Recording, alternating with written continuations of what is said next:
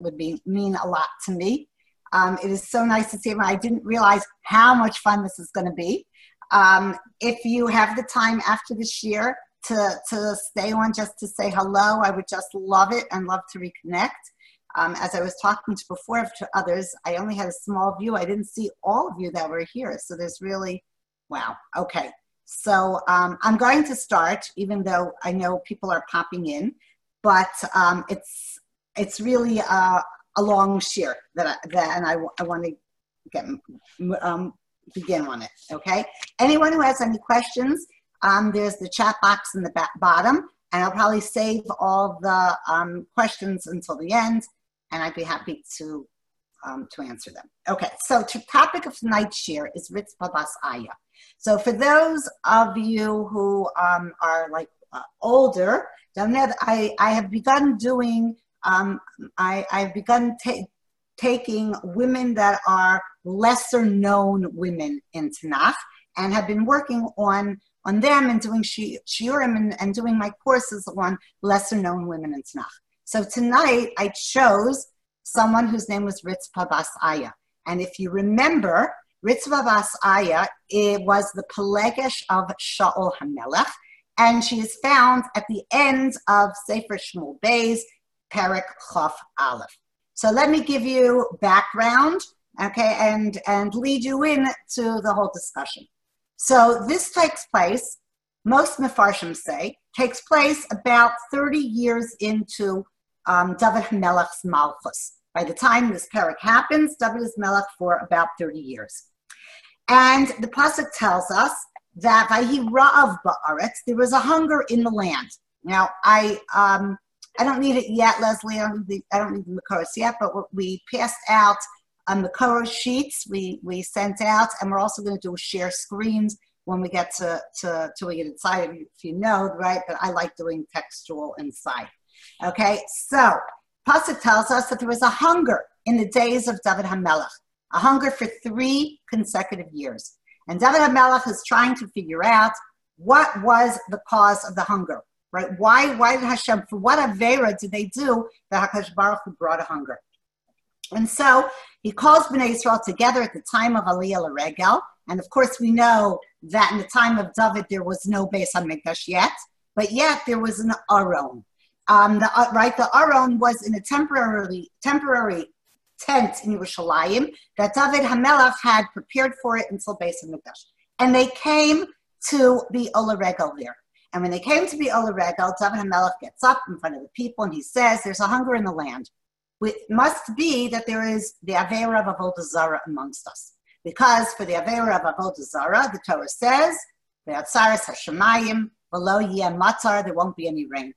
Go, we have to do tshuva for the Avera of Avodah Zarah. The people go home, they search their masim, and nobody finds Avodah Zarah. They are not serving Avodah Zarah in Eretz Yisrael. The second year comes and the hunger continues. And so David HaMelech gets up again at Aliyah L'Regel and he says to the people, perhaps there is the Avera of Znus. Because for the Avera of Znus, the Torah also says that there will be a Ra'av in the land. And so they go home and they search their masim and they don't find Znus. And so but yet the hunger continues. Comes the 3rd year and the hunger is getting worse and worse. And David HaMelech stands up in front of the people and he says, maybe it's because of Shvichas Damim. Maybe there are murderers amongst us. Or maybe we haven't been giving enough tzedakah. Because for both of these averas, the Torah also says that there would be a ra'av in the land. So they searched through their masim and they could not find that they had been nechshol in any of these averas. And so finally, David HaMelech decides and says, you know what? It's not the people, it's me. It must be that I have an Avera, and that HaKadosh Baruch Hu is punishing Bnei Yisrael because of me. It must be my Avera. And so he turns to the Urim V'Tumim, and he asks Hashem to the Urim V'Tumim. Now, I know you're probably thinking, well, why did he wait 3 years to ask the Urim V'Tumim? And the answer to that really is because they didn't just go and ask the Urim V'Tumim. You only ask the Urim V'Tumim when you can't figure out. And when he couldn't figure it out anymore. So he turns and he asks the Urim V'Tumim, and he gets an answer from the Urim Tumim that the Ra'av came for two reasons. Number one, the pasuk says, he says, El Shaul, because of Shaul HaMelech. What? Because of Shaul HaMelech? That Shaul HaMelech, that the people did not give Shaul HaMelech a proper kvura, that they buried him without any hespedim. Now you have to remember, why would they, the first Melech of Yisrael, the Tzaddik Shaul, they buried him and they weren't maspid him? And the answer is, remember what happened there in the beginning of Shmuel, at the end of Shmuel Aleph, that Shaul HaMelech died on Har HaGilboa. There was a war with the Plishtim, and the Plishtim took the body of Shaul and his sons, and they took them to the lands of the Plishtim and hung them on the marketplace in Beit Shan. And the people of Yavesh Gilad, Chatzi Shevet Menashe, were moser nefesh. They risked their lives, and they grabbed the bodies of Shaul. They went into the lands of Plishtim. They grabbed the bodies of Shaul and his sons from on the wall, and they quickly went and quickly buried him in Yavesh Gilad. And they did it really quickly. They didn't have time to be maspid him because they were afraid of the Plishtim, and they wanted it done quickly. But Hashem said, Shaul HaMelech never got a proper kfura. They were not maspid him k'ra'oi. And, says the Medrash, they buried him Aver HaYarden in the lands of Chatzi Shevet Menashe. And Shaul HaMelech should have been buried in Eretz Yisrael proper, which has more Kedusha. And that's why the hunger has come. Hashem is punishing them 30 years later that they didn't give Shaul HaMelech the proper kfura. And then the Urim B'Tumim says, and also El Hadamim, for the blood that Shaul HaMelech caused. On the one hand, the pasuk Hashem is standing up for the kavod of Shaul HaMelech, and on the other hand, it's telling us because of an avera that happened in the time of Shaul, because of the Givonim, because of the murder of the Givonim. So here we have to go back and understand, remember who were the Givonim. So by the time we finish this share tonight, we're going to have a little bit of survey from Yoshua, Shmuel, going through. So Yehoshua, right, in the time of Yehoshua, before Yehoshua crossed the Yarden into Eretz Yisrael, he gave out 3 notices to the people of Canaan. And he told the people of Canaan that we are coming in. Hashem is going to give us the land. We are Hashem's children, and he's going to give us the land. And Hashem told us that when we come in, we must destroy all the people of Canaan. So you have 3 choices. Choice number 1, you can be makabel the Sheva mitzvos b'nei Noach, and then you can live peacefully amongst us. Choice number 2, leave now. Get up and leave. Here's your chance. Because once we cross the Yarden, you don't get a chance. Or choice number 3, stay and fight. And all the nations of Canaan, except for Girgashi, who ran away to Africa, they all decided to stay and fight. Right? What happened? Bnei Israel crosses over the Yarden. They start to fight. They start capturing the land, and the people of Givon, who are part of the Amori nation, become really scared. And they realized that they made a dreadful mistake because Bnei Israel are going to kill them all out. So what do? They went and they tricked Bnei Israel into making a treaty. I hope you remember the story. Tricked Bnei Israel right into making a treaty. They pretended like they were from very, very far away. They disguised themselves. They put on old clothes, worn out clothes. They took shoes that had holes in their soles. They took moldy bread, and they told Yehoshua and Bnei Israel, we're coming from very, very, very, very far away. We're not from the nations of Canaan. We're coming from way far away. We've come because we've heard about your great God, and we want to make a treaty with you. And Yehoshua fell for it, and Bnei Israel fell for it, and they made a bris. And then what happened? Then after they made the bris, it came out, and they told them, right, that they're really from the nation of Amori. Now, really, Yehoshua did not have to keep the bris. It was made under false pretenses. They were lied to. They were tricked. But Yehoshua said, because Bnei Israel made a bris, He didn't want there to end up being a Chilul Hashem, that people of the world will say, you know those Jews, they never keep their promises, right? Those Jews, they don't keep their promise. Even though they were tricked, nobody will know that. What will they say? Jews don't keep their promise. So Yeshua said, we're going to honor this bris. We are going to let you become Gerim. You're going to be makabel all 613 mitzvos. But they are what they're called, the Gemara calls them Gerim Gerurim, weak Gerim, because they never became Gerim it was under false pretenses. It wasn't really because they believed in Hashem. But Yeshua said, we're going to be makabel them. They're going to keep 613 mitzvos. They are going to become the Chotvei Eitzim and Shoavei Mayim, wood carriers and wood choppers and water carriers, okay, for the Beis Hamikdash. But Yehoshua said, they can never, ever come into Kahal Hashem. Now, okay, they can't, he said they can't come into Kahal Hashem. They can't marry amongst the Jewish people. But really, he didn't say never, ever. He made a stipulation.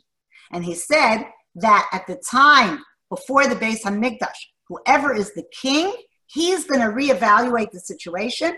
And if he feels that their gerus is really a good gerus by that point, then he is going to decide whether they can come into Kahal Hashem. Okay? Fast forward 350 years. Shaul HaMelech is the king. And another story I hope you remember is the story of Novir HaKohanim. Shaul HaMelech had a Ruach Ra on him, a whole story in itself. Shaul HaMelech had a Ruach Ra on him. And because of the Ruach Ra, he considered David to be a Mored b'Malchus. And David had gone to the city of Nov and they had given him food. And so Shaul considered the people of the Kohanim of Nov to be Mored b'Malchus. And Shaul decreed that they be killed out. At that time, there were 7 Givonim that were killed in the massacre. There were 2 Chotvei Eitzim, 2 Shoavei Mayim, a Chazan, a Sofer, and a Shamash. 7 Givonim were killed in that massacre. Shaul considered them accomplices to the crime and considered them Mordim b'Malchus too. Now, some of the Mefarshim say he didn't really kill them, but he took away their parnasa. By killing the Kohanim, whom they worked for, that was taking away their parnasa, and that was like killing them. The onesh that was coming now in the time of David, the ra'av that they now had, was Hashem's punishment to Bnei Yisrael for never protesting. That they didn't protest the deaths of the Givonim. That Bnei Yisrael sat back and they were quiet and they didn't protest. So on the one hand, the onesh, the Rav came because they didn't give enough kavod to Shaul.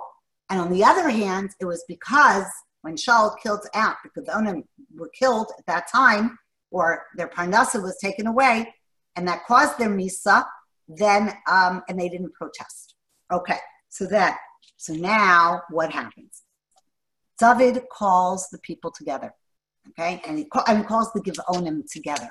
He calls the Givonim together. Now I need you to share the screen, Leslie. Okay, I want to go into the Pesukim. That's the background where we start in Shmuel Bay's Perek Chaf Aleph. Okay? So he calls to the Givonim, and he wants to get the Givonim to be Mochel B'nai Yisrael, so that this horrible Ra'av that they're all dying from is finally going to stop. So look where I have the arrow, okay? And that's where we'll start. Vayomer David el ha-Givonim. And David said to the Givonim, can you move it up a little bit? Okay. Vayomer David el ha-Givonim. Ma'aseh lachem. What should I do for you? Ubameh chaperem. What can I get a kapara? Ubarchu es nachlas Hashem, so that you give a bracha to Hashem's nachla. He says, what can I do? How can I make up for this? Right? So that you give a bracha so that this ra'av stops. Vayomer lo ha-Givonim. And the Givonim said to him, Ein lanu kasef v'zahav imshal v'im beso. We don't want any silver or any gold from Shaul or his household. Ve'ein lanu ish lo hamisri Yisrael. And we don't want to kill any man of Yisrael. Now David's getting nervous. Okay? You can't pay us. You can't give us reparations. We don't want that. We don't want you to kill just anybody. So Vayomer, David says, Ma'atem omrim eselachem. What are you saying that I should do? What are you saying? Vayomer el HaMelech, and they said to the king, Ha'ish asher kilanu, you know that man that destroyed us, V'asher dima lanu, and that plotted against us, Nishmadnu mehisyatzev b'chol gvul Yisrael, that killed us from standing, that destroyed us from standing amongst the whole boundary of Yisrael. Yutan lanu shiva anashim b'banav, give us 7 of his sons. V'hokanim Hashem, and we will hang them to Hashem, b'giv Shaul b'chir Hashem. In the hill of Shaul, that's where Shaul's Malchus had been situated, b'chir Hashem, at that exact time that the Gibeonim are demanding to kill 7 descendants of Shaul HaMelech, a voice from Shemayim comes out and calls out, b'chir Hashem. You should know that all this that's going on with Shaul, you should know, was b'chir Hashem. It was the choice of Hashem. He was a tremendous tzaddik, and Hashem had given him kapara. So what are they saying? What do they want? Shaul killed 7 of our 7 of us. We want Mida Keneged, Mida born eye for eye. We are going to hang 7 of Shaul's descendants. That's what we want. That's the only way that we will be appeased. And what does David say? Vayomer HaMelech. And David says, Ani aten, I will give. He has no choice. There's no way that the Rav is going to stop. And David agrees that he's going to give 7 descendants of Shaul HaMelech to be hung. Vayachmol HaMelech al Mephibosheth ben Yehonasan ben Shaul. And the king had Rachmanis on Mephibosheth, the son of Yehonasan, the son of Shaul. Al Shvuas Hashem asher bein osam, for the shvua of Hashem that was between them, bein David and bein Yehonasan ben Shaul, between David and between Yehonasan ben Shaul. Mephibosheth, who was the son of Yehonasan, the grandson of Shaul, David had Rachmanis on him because of the shvua. If you remember that David and Yehonasan were so close, they were so close to each other, there was a special love. And there was a bris between them. And so David didn't want to give the son of Yehonasan. He had Rachmanis on him. Now, what does that mean? What's going on? How is David going to choose 7 descendants of Shaul to be hung? So he takes them in front of the Urim V'Tumim. And essentially, he lets the Urim V'Tumim decide. The Urim V'Tumim catches these 7 and says which of the 7 should be the ones that should be killed, which is a raya. It's a proof that this was the din from Hashem and that Hashem wanted this of David. When David said, I agree, right, that this was Me'ez Hashem, the fact that the Urim V'Tumim says, right, this, then, right, he says it, and therefore it shows that it's from Hashem. Okay, so who does he choose? Vayikach HaMelech, who does the Urim V'Tumim choose? Vayikach HaMelech Eshenei B'nei Ritzpa Bas Aya. Okay, so here we come to her. We're finally coming, right? Takes us this long to get. Here we meet Ritzpa Bas Aya. So who are the 7? The king takes, and these were the ones the Urim V'Tumim caught, the 2 sons of Ritzpa Bas Aya, Asher Yalda Shaul, that she gave birth to Shaul. She was the Pelegesh of Shaul. And he takes her 2 sons, as Armoni v'es Mephibosheth, the es Chameshes b'nei Michal bas Shaul, and the 5 sons of Michal bas Shaul, Asher Yaldala Adriel ben Barzilai HaMecholasi, that were born to Adriel ben Barzilai from Mecholah. He takes the 2 sons of Ritzpa bas Aya, the Pelegesh of Shaul, and the pasuk says the 5 sons of Michal bas Shaul that she gave birth to Adriel. And I'm sure everyone here is thinking, what do you mean? Michal bas Shaul was David's wife. She wasn't Adriel's wife. What do you mean the 5 sons that she gave birth to Adriel? Mefarshim explained that these were actually Michal's sister's sons, Merav. Merav was married to Adriel, and Merav died young, and Michal raised them. So these are the 5 that were taken. Vayitnem biyad haGivonim, they were given into the hands of the Givonim. Vayokiam bahar lifnei Hashem, and they hung them on the mountain before Hashem. Vayiplu shivatam yachad, and all 7 fell together. And the pasuk is written shivasayim, which really means double 7, because the Mefarshim say that they died, and they died without leaving any children. They were young. None of them even had children. So it was like a double death. They were killed in the days of the beginning of the harvest, in the beginning of the harvest of barley, which was in the month of Nisan. And Ritzvah bas Aya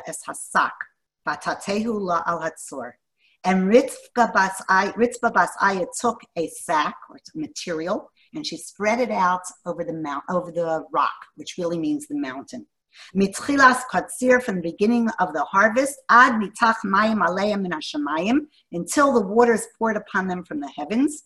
V'lo nasna of hashamayim lanuach aleim yomam. She did not let the birds of the sky rest upon them during the day. The aschayas hasad alayla, and the beasts of the field at night. What did she do? She protected them. She made like a tent on the mountain, and she sat under the tent, and she protected these 7 bodies that were hanging there, and she protected them that no birds should attack them during the day, and no beast should attack them at night. And this was for 7 months. The Radak says that they were hung on Tes Zayin Nisan, and they remained hanging till Yud Zayin Cheshvan, until there started to become a little bit of rain. 7 months these bodies hung, and 7 months Ritzvah bas Aya did not move from that tent that she pitched, and she guarded their bodies, that no birds should come and harm them, and no beasts should come and harm them. And so finally, when the rain started coming, and the people had so much rachmanas, that she's sitting there still. It was told to David what Ritzvah bas Aya, the Pelegesh of Shaul, had done, and David told them to take down the bodies. And then, after that, what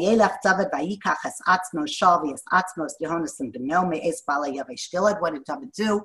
He went and he was masaking the second chait for which the Ra'av came, that Shaul was not mourned for properly. They dug up the bones of Shaul and his sons. He brought them to Eretz Yisrael proper. He took the 7 bodies of these descendants of Shaul, and they buried them in the same kever, in the same area where Kish, the father of Shaul, was buried. And then the pasuk says, and the rain came pouring.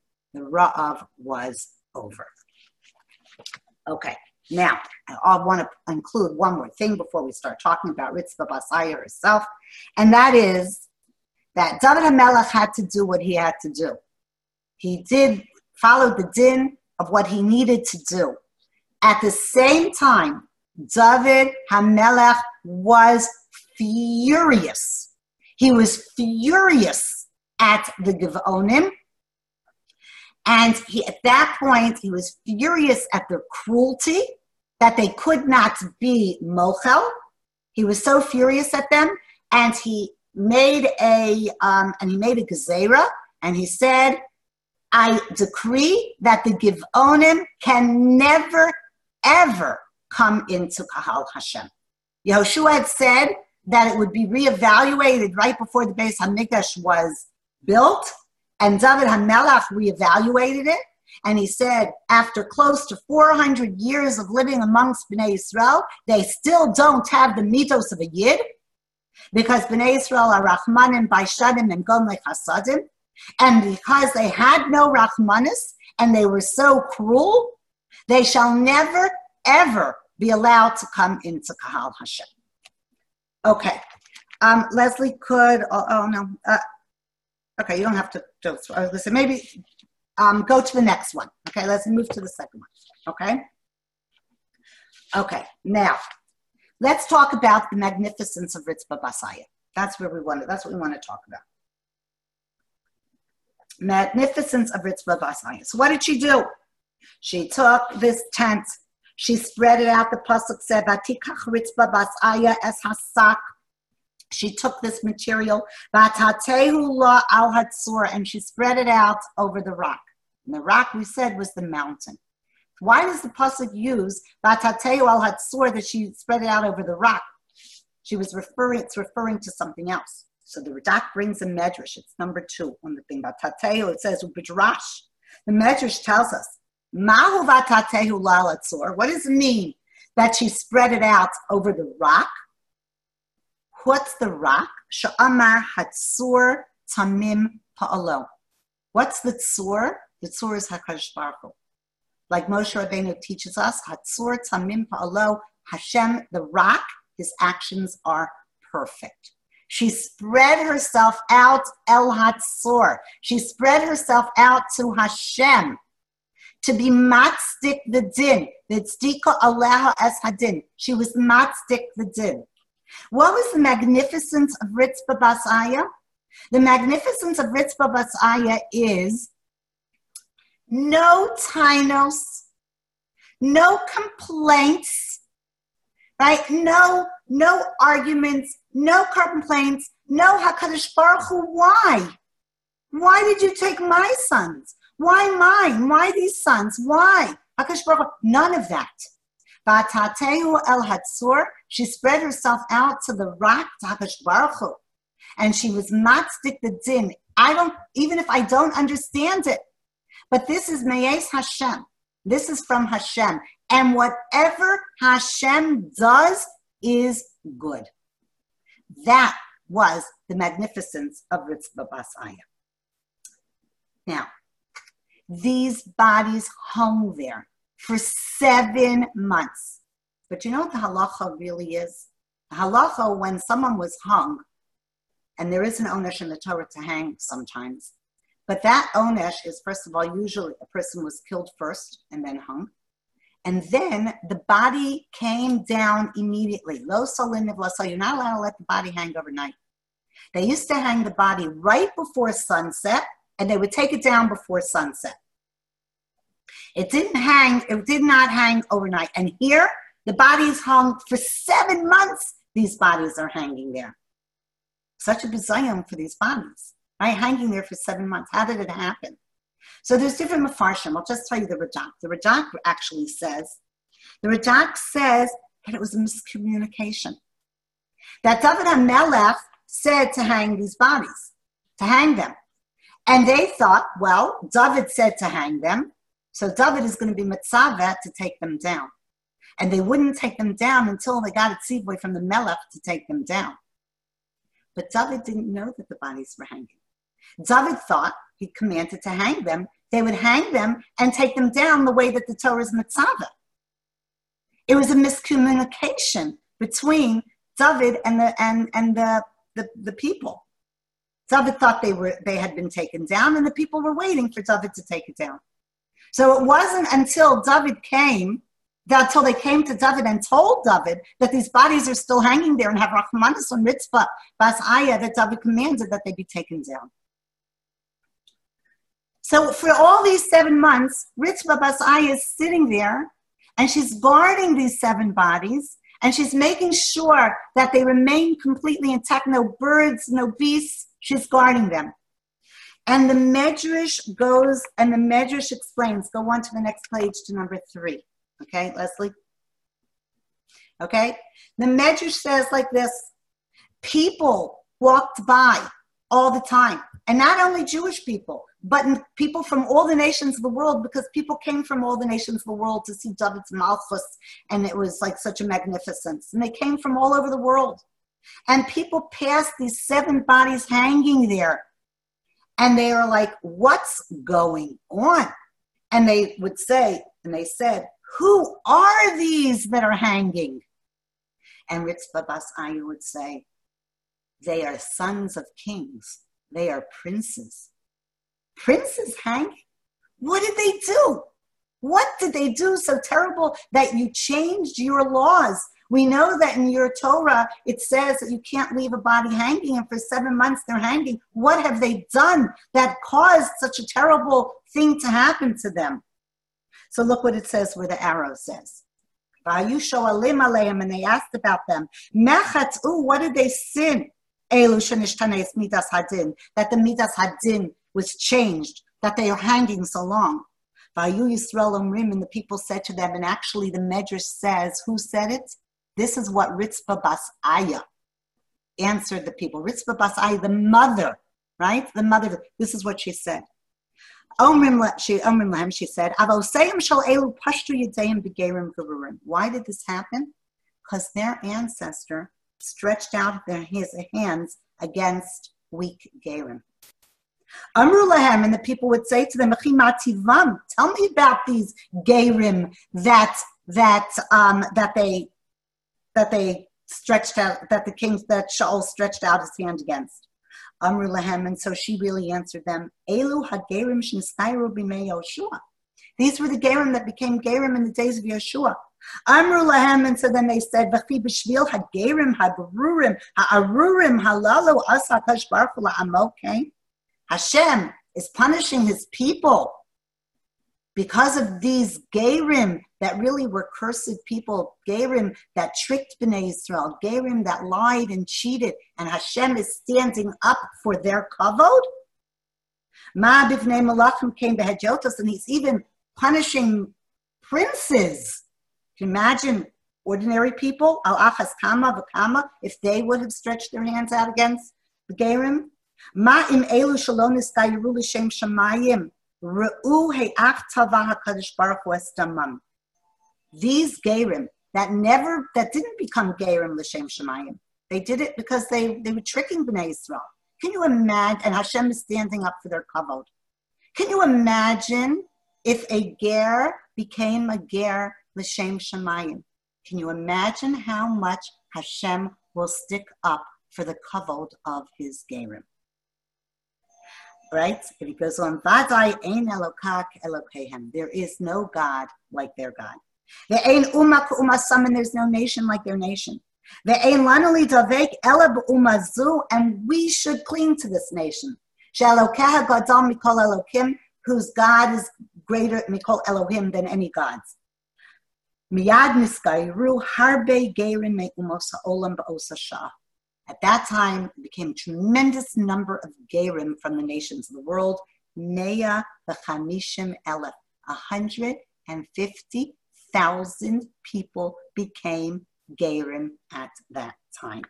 Because they said, look, how HaKadosh Baruch Hu demands and stands up for his Gerim that are weak Gerim, that came and lied and cheated. Imagine how much HaKadosh Baruch Hu is going to stand up for a Gerim that become Gerim l'shem Shamayim. And they became, 150,000 people became Gerim because of Ritzpah Bas Aya and the way that she answered. She didn't, right, instead of having tinus, why, right, why did this happen? Why did, right, look how she answered them. Look how she answered them. She was doing much more than guarding these bodies. She was making a Kiddush Hashem in the world. She was making a tremendous, tremendous Kiddush Hashem in the world. She wanted that the deaths of these 7, in their deaths, they should accomplish, their tachlis in this world should be accomplished.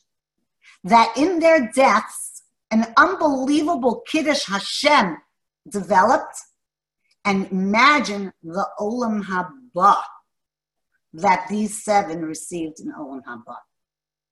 This is what she accomplished. This is what she did. She caused a tremendous Kiddush. She made sure, she wanted to make sure that these 7 died with a purpose, and that their tachlis in the world was finished, was complete, and that they really brought about a tremendous Kiddush Hashem.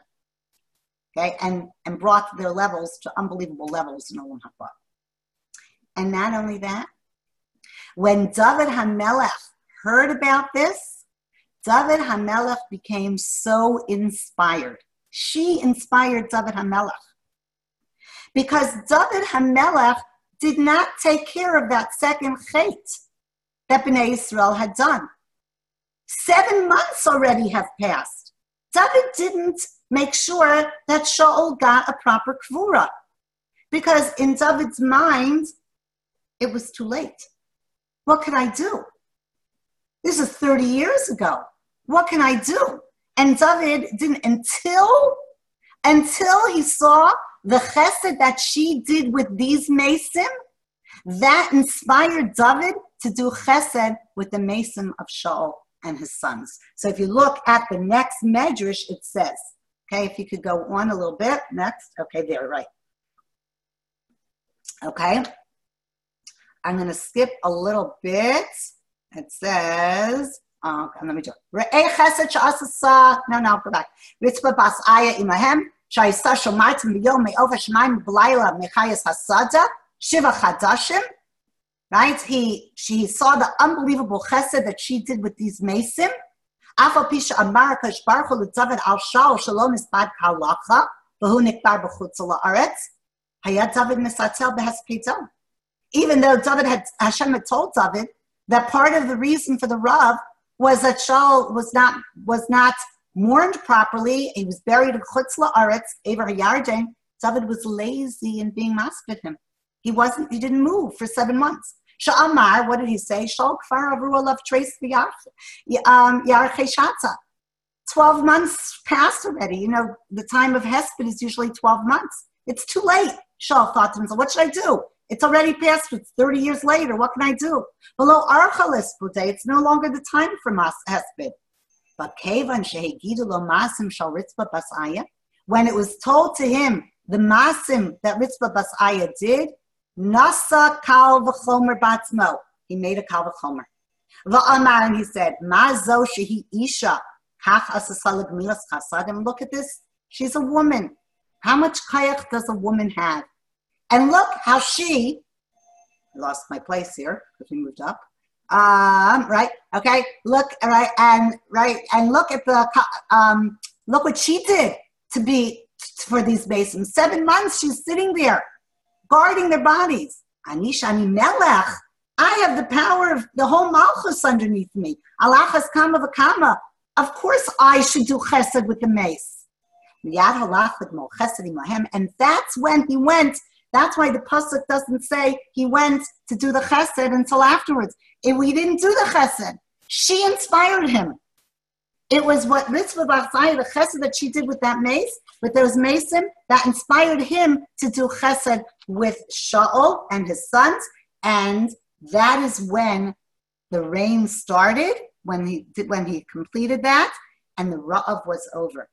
So also we really have to attribute the end of the Ra'av and the saving of the entire Klal Yisrael.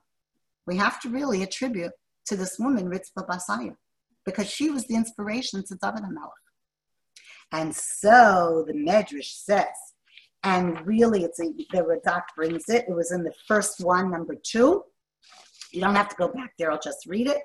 Ubidrasha says, listen what it says, Ra'a. When David saw Ki Eshes Chayil Haysa, what an amazingly great woman she was, Lakcha Leisha. David married her. David went afterwards, V'lakcha Leisha, and David HaMelech married her. So, Ritzvah Bas Aya. She did unbelievable chesed with these mason. Ritzvah Bas Aya was Matzdika as Hadin. She was Matzdik B'din. And David was so overcome and so impressed that David, this is the exact, he saw in her the midah that defined him. Because this was really David HaMelech. Think about David HaMelech. David HaMelech, until, right, he went through so many tsaros in his life. His life was filled with tsaros. David HaMelech, until he was 30 years old, can we switch back? No more shared screen at this point. I can see people again. Okay. So David HaMelech, right? Right, until he's 30 years old, people think that he's a mamzer.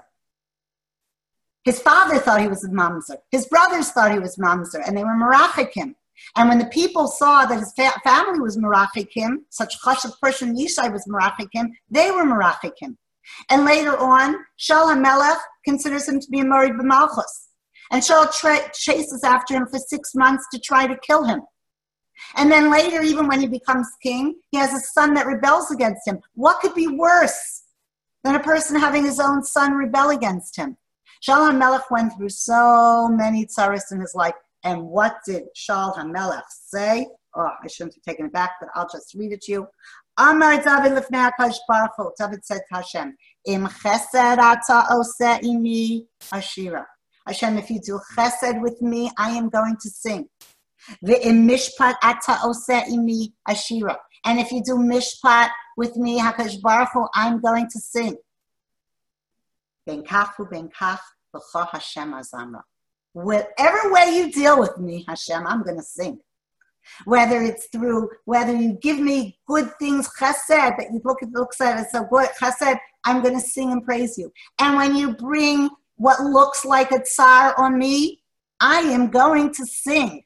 And I am going to be makabel it b'simcha. That was David HaMelech, right? Because David HaMelech knew that whatever HaKadosh Baruch Hu does is for the good. Every single thing that Hashem does is for the good. So, this midah of being matzdik the din is really an outgrowth of the midah of bitachon. It's really an outgrowth of the midah of bitachon. How do you define what is bitachon? So the Sifsei Chaim says like this. I didn't put it on the sheets, but he says, Aval inyan ha-bitachon hu, what is bitachon? Ha'amin she'ein mikra ba'olam. To believe that there is nothing that just happens. There's no such thing as a coincidence. Rav Yaakov Weinberg Zatzal used to say that we should take the word coincidence and throw it out of our dictionary because it's not a word. You can't use it in Scrabble, okay? It's not a word, okay, right? That whatever happens because it is Ratzon Hashem. Hashem is making it happen. He says, Yisod ha-bitachon hu? What's the root of bitachon? Ha-akara shema kol ma shekoreh b'chol rega v'rega. Whatever happens every single second, hu ratzon yisbarach is Hashem's ratzon. Bitachon isn't, you know what, I believe it's going to all come out good the way I want it to in the end. If I have bitachon, right, it'll come out exactly the way I want it. That's not bitachon. Bitachon is, I believe that Hashem runs the world. And everything that happens is Ratzon Hashem. And everything is good. And everything is good. So then the Sifsei Chaim says, how do we reach such a level? What can we do in ourselves to strengthen our bitachon? How can we reach such a level to realize and really know, I believe, I know that everything is Ratzon Hashem and everything is good. How do I get to that level? He says the way to get to that level is by putting Hashem into every aspect of our life. Every little aspect of our life, we have to put Hashem in. And many times people say, I daven for the big things. I'm going to save up my tefillos for the big things. The little things I can handle myself. It's not so, right? Everything is from Hashem. Even the little things are from Hashem. The tiny things are from Hashem. The stories always talk about Rebbetzin Gifter, the wife of the Rosh Hashiva, tells that every time she put a cake into the oven, she used to say, Hashem, please help it rise. Every little thing comes from Hashem. I'm going shopping for shoes. Hashem, please help me find those shoes that I'm looking for. And they should be cheap too, right? Okay, that is, right? That's right. That we have put Hashem, it's right. Hashem's giving us the shoes. It's not coming from my paycheck and I think it's me that's buying the shoes. It's HaKadosh Baruch Hu giving me the shoes, right? I'm driving around and I need to find a parking spot. Hashem, please help me find that parking spot so I don't have to walk 5 miles. okay? And if I do have to walk 5 miles, that was good for me, right? Whatever HaKadosh Baruch Hu does, right, is whatever happens is Ratzon Hashem, and it is all good. And I have to put Hashem in this. How do I strengthen it? By putting Hashem into the small things, realizing Hashem is in every little thing. That's what we do when we daven. We daven 3 times a day, and when you think about it, it's the same bakashos every single day. Day after day after day after day, 3 times a day, and we're asking for the exact same things. Because it's to remind us that everything is from Hashem. My clothes and my health and my wealth and my parnasa and every little thing, also the little things. Okay? It was a great sale, and I got something that was Me'ez Hashem. Everything is Ratzon Hashem, and everything from Hashem is good. So it was so interesting. Okay? Let's look at this hashgacha. I was learning about Ritzvah Bas Aya when we were all locked down in our houses during Pesach, right before Pesach, right around Pesach time, okay? Now, that was at the height. Actually, I'm not sure if we're still not at the height, but right, that's what we consider to be the height, okay? And people are dying, and people are dying, and people are dying. And I don't think there's anyone who doesn't know people that have died during this, okay? People are dying. People are so sick. We had to close down the schools. And we had to close down the Batei Midrashim. And we had to close down the shuls. And Pesach, we ended up being alone. Now, my daughter was supposed to come from Eretz Yisrael with her 5 boys. We had bought tickets, $450 tickets, 10 months ahead of time. 10 months. We've been waiting for this. We had been waiting. My daughter we cannot afford to bring a daughter with 5 sons and you know, I want them to be at our Seder, and we were like beyond excited. And it didn't happen. And neither did any of our other children come. And my husband and I were all alone. And we were nowhere near alone as some people were alone. And we think to ourselves, oh my goodness, this is such a tzara. And how are we? We're still in it. And how do we understand it? And how do we live it? And how do we go through it? Right? We have to remind ourselves that doesn't matter if I understand it. It doesn't matter if it doesn't make sense. Doesn't seem to make sense. The world doesn't seem to make sense. But it doesn't matter if we don't understand it. And it doesn't matter if it doesn't make sense. It is Ratzon Hashem. And it is all good. We only get to see a little tiny piece of a huge puzzle.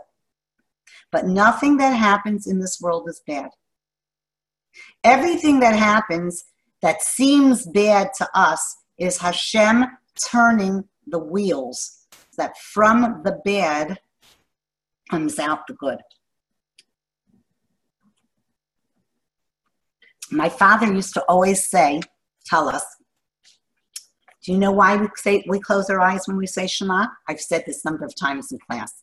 Remember, you know why we close our eyes when we say Shema Yisrael Hashem Elokeinu Hashem Echad? We're being makabel all malchus shemayim. Why do we close our eyes? We're closing our eyes to all the tzaras that are around us. Why is it that bad people have so many good things happen to them, and good people have so much bad that happens to them? Tzaddik v'rala, Rasha v'tovlo. We close our eyes to it all, and we're makabel all malchus shemayim. Hashem is running the world. It is Hashem's ratzon, and every single thing that happens in the world is good. The Archos Tzadikim gives a mashal. So he says to mashal to 2 people that were they were going to go on a cruise together. And they had saved up years to be able to go on this cruise. And they finally, the day of the trip has finally arrived. Jan's excited. And one of these men that were going to go on the cruise got a thorn caught in his thigh.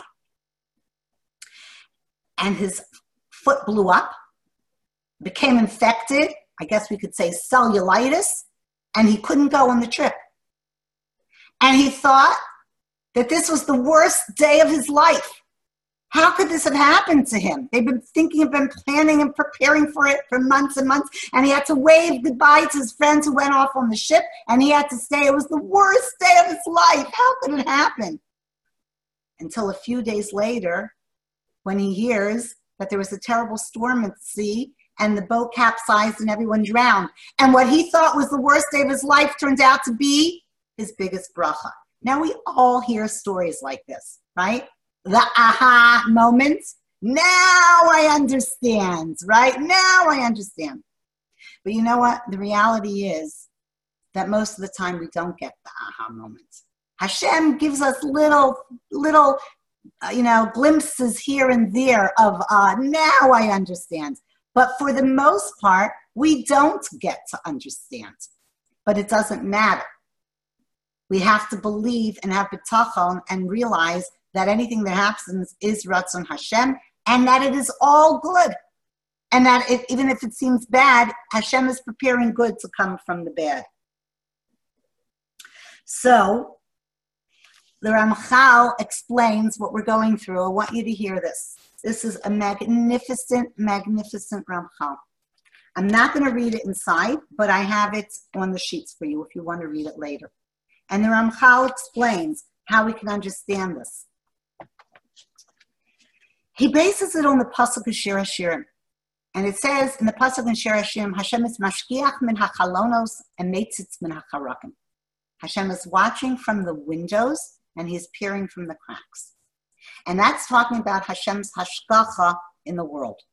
Hashem deals with us with two ways. He is, right, mashkiach min hachalonos, he's looking from these, he is watching from the windows and he's peering from the cracks. The Ramchal says that mashkiach min hachalonos, watching from the windows, is referring to the time when we have a Beis HaMikdash. And when we had a Beis HaMikdash, and we're living in Eretz Yisrael, and we're living in Yerushalayim, Hashem's hashpah on us was like a wide open window. And Hashem poured his bracha, and hashpah was like pouring on us from a wide open window. But when Bnei Yisrael sinned, and Hashem destroyed the Beis HaMikdash, Hashem closed that window. But it doesn't mean Hashem isn't watching us. Hashem is mashkiach min he is meitzitz min hacharakim. He's peering from the cracks. What are these cracks? These cracks are open, says the Ramchal, the entire Golus, in which Hashem is pouring his hashpa'ah on us. And what are these cracks? These are the Batei Knesset. These are the shuls. These are the shuls. These are the Batei Midrashim. That's where Hashem's hashpa'ah and Hashem's bracha comes onto us from the shuls and all the different places in Galus all around the world. Hashem is tzitz min hacharakim. He's peering through the cracks. He's giving us bracha through the shuls. Now listen to what the Ramchal said 300 years ago. The Ramchal said that before the time of Mashiach, right before the time of Geula, Hashem is going to close up those cracks. He's going to close up the shuls. He's going to close up the Batei Midrashim. Why? Because he's getting ready to open the Chalom. He's getting ready to open the big window of Geula, the hashpah on the Geula. We think it's something terrible. We think it's a tzara. Look, the shuls. We couldn't go to shul on Pesach. We couldn't go to shul on Shavuos. Our shuls are closed. What's going to be Rosh Hashanah and Yom Kippur? We still don't even know what's going to be. The Ramchal 300 years ago said Hashem's going to close up these cracks. He's going to close up the Batei Knesset because Hashem is getting ready to open up the big Chalom. So we look at it as a tzara. But really, what is it? Hashem is turning the wheels to bring to the time of Mashiach, the good. So there's a Gemara. I wanted to see the Gemara says, okay, can we go back to the shared sheet? Okay, number 7. Can we do a shared screen? Okay. Good. Okay. Number 7, keep going up. Up, up, up. Keep going. I think it's the last, actually it's the last one. Keep going, keep going, keep going, keep going, keep going. More, more, more. Okay, here's the Ramchal, by the way, number 6. If you have it, I'll print it out and read it. And then go further. Further, that's the Ramchal. Further. Okay, he says, Al Basuros Tolo, he says, Lo ka'olam hazeh ha'olam haba. This world is not like the world of the time of Mashiach. Ha'olam hazeh al basuros tovos omer baruch hatov ha'metiv. In this world, when we hear something good, we make a bracha. And we say, Baruch hatov ha'metiv, blessed is the good and the one who does good. Al basuros ra'os omer, and when we hear bad news, what do we say? Baruch dayan ha'emes, right? The olam haba kulo hatov ha'metiv. But it's going to come to the time of Olam Haba. We're no longer going to say the bracha ever of Hatov, of Baruch Dayan HaEmes. We're only going to say the bracha of Hatov HaMeitiv. So the Tzlach explains this and says, what does that mean? The Tzlach says, in the world that we now are in, we don't understand. And we see something and we think this is good. So we say Baruch Hatov HaMeitiv. We see something and we think it's bad. So what do we say? Blessed is the true judge. Like we know Hashem is the true judge. And Hashem knows what he's doing, but we don't understand it. In the time of Olam Haba, it's all going to become clear. It's all going to make complete sense. Why all the things that we thought were bad were not bad. They were really good. They were really Hashem turning the wheels to make the good come from the bad. And that's why in the time of Olam Haba, we will never say Baruch Dayan HaEmes anymore. We will only say the bracha of Hatov HaMeitiv because we're going to understand. It's going to make sense. Now we say, now I don't understand. I'm a Kabul, but I don't understand. In the time of Mashiach, we will have a clear understanding how all what seemed to be bad was really Hashem preparing the good to come from the bad. Okay, if you could stop sharing the screen. And I want to tell you, right, this is a very high madrega of bitachon to reach. It's not so easy, right? It's not easy. It's not easy to keep this level of bitachon. It's not easy to remind yourselves all the time that everything that seems to be bad is really somehow good. It's a very high level of bitachon. This was the bitachon of Ritzpah Basaya. This was the level that Ritzpah Basaya had. This was the bitachon that she had. And if you think about her name is Ritzpah. Ritzpah Basaya. Ritzpah. What's a Ritzpah?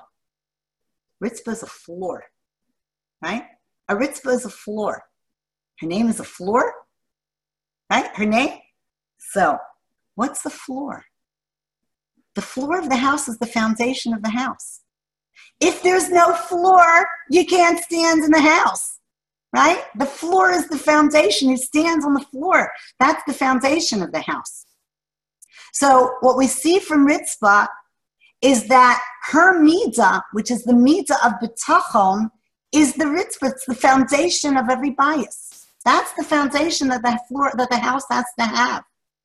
And it's the koach of the woman to set this foundation in the house. And that's why her name really happens to be a very beautiful name for her, right? She is the foundation. Her bitachon was the foundation of what a bias has to be. That's what we see from her.